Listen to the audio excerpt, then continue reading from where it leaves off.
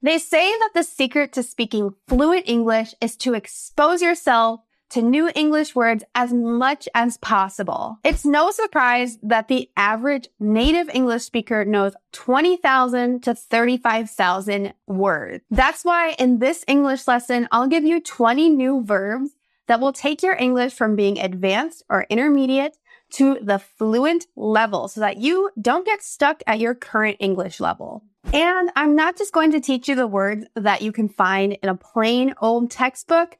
I'm going to show you the words that native speakers like myself actually use in their daily conversation, and they're quite advanced, so write them down or download the PDF using the link below. Let's get started with the lesson.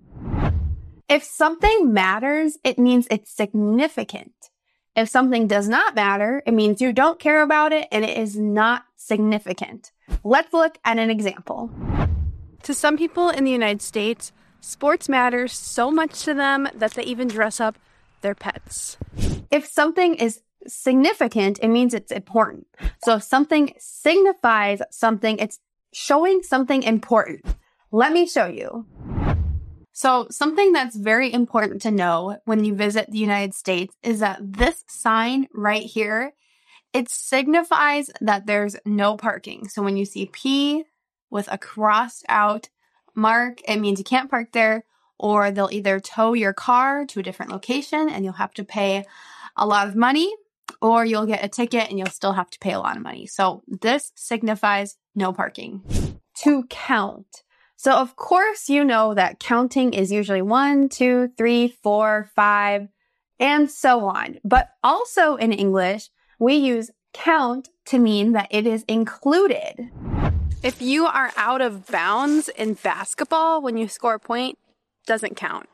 To consider. So if you describe someone with the adjective considerate, it means that they care about other people and other people's things. When you consider something or someone else, it means you think about the thing or person while making a decision, and you think about how the decision will affect them.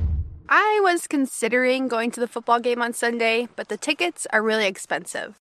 Here is a really interesting English verb, to chronicle. So if you chronicle things, you're telling them in order, and you're telling about history or a story that actually happened. In history books, there are lots of chronicles about wars that have happened. I once read a really interesting book that chronicled the life of the famous American chess player, Bobby Fischer. It was really good. To recite something means that you are saying it out loud from memory. So often we recite poems or we recite things from books. So I grew up in the United States, so I can recite the Pledge of Allegiance, but I can't recite any Shakespeare. Instead of just asking someone to remember something or tell about something that had happened, you can ask them to recount it. If you recount something, then you talk about what you remember happening. When people ask me to recount something that was scary or frightening in my childhood, I always talk about the time that I had to get the tooth pulled by a dentist. This verb is super useful in English as well. To discover something means to find it, or to find it and it's very new to you. When you discover something, it's usually not expected. You weren't searching for it, but if you discover it, it means you're like, wow, I found this. Let me show you a good example. So when I was a child, I never liked spicy food, but when I got a little older, I discovered that I really liked it when I started trying Indian food. Another day is here, and you're ready for it. What to wear? Check. Breakfast, lunch, and dinner? Check. Planning for what's next and how to save for it? That's where Bank of America can help. For your financial to-dos, Bank of America has experts ready to help get you closer to your goals. Get started at one of our local financial centers or 24/7 in our mobile banking app. Find a location near you at bankofamerica.com/talktous. What would you like the power to do? Mobile banking requires downloading the app and is only available for select devices. Message and data rates may apply. Bank of America N.A., member FDIC. Now, here's a word that I use all of the time.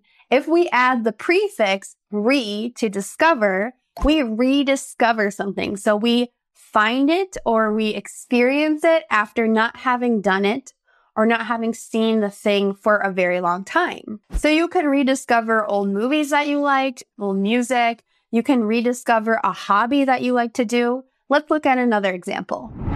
So usually I just listen to audiobooks or I listen to podcasts, but recently I have rediscovered that I love to read physical books. Now, if you ignore something or someone, it means you don't give any of your focus or your attention to the thing or the person, and you don't even give any energy to it as well. So I don't know about you, but sometimes I just ignore my chores when I really need to do them. Even if I have clean laundry that needs to be folded, I'll set it on the floor sometimes and ignore it. To ignore something is the opposite of to focus on something. If you focus on something, you are giving it all of your attention and all of your energy. To be focused, to use this as the adjective, means you're very concentrated on just one thing or whatever your goals are in life. I think some of the best advice in life that I've been given is to just focus on what you can control. Don't worry about the other things that you can't control. Just focus on what you can. If something distracts you, it means it takes away your focus. You don't want to be distracted when you are very focused. Okay, I need to stop getting distracted by my phone and get back to work. If you manage something, it means you are in charge of it. You make all of the rules and decisions. And this is where we get the word manager from. So let's look at this verb, to manage. So personally, in my family, I manage the household finances, and that means I decide what money we spend on vacations, clothing, and how much money we need to spend on groceries each month. To persist means that you do something without giving up, even if there are some challenges or obstacles in the way. And also, if you persist with your opinion, it means you keep telling people what you believe, even though they are doubting you.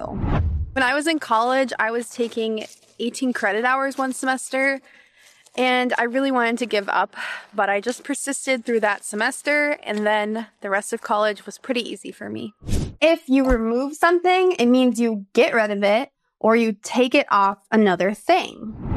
I always remove the cap off of my coffee when I need it to cool down a little quicker. If you interview someone, it means you ask them a series of questions. So this word is commonly used as a noun, an interview. If you have a job interview, it means they're going to ask you questions to see if you're qualified for the job. But you can also say they are going to interview me, which means ask me a series of questions. One time, my fellow English teacher, Adriana, she interviewed me for her podcast. I think it was a great episode.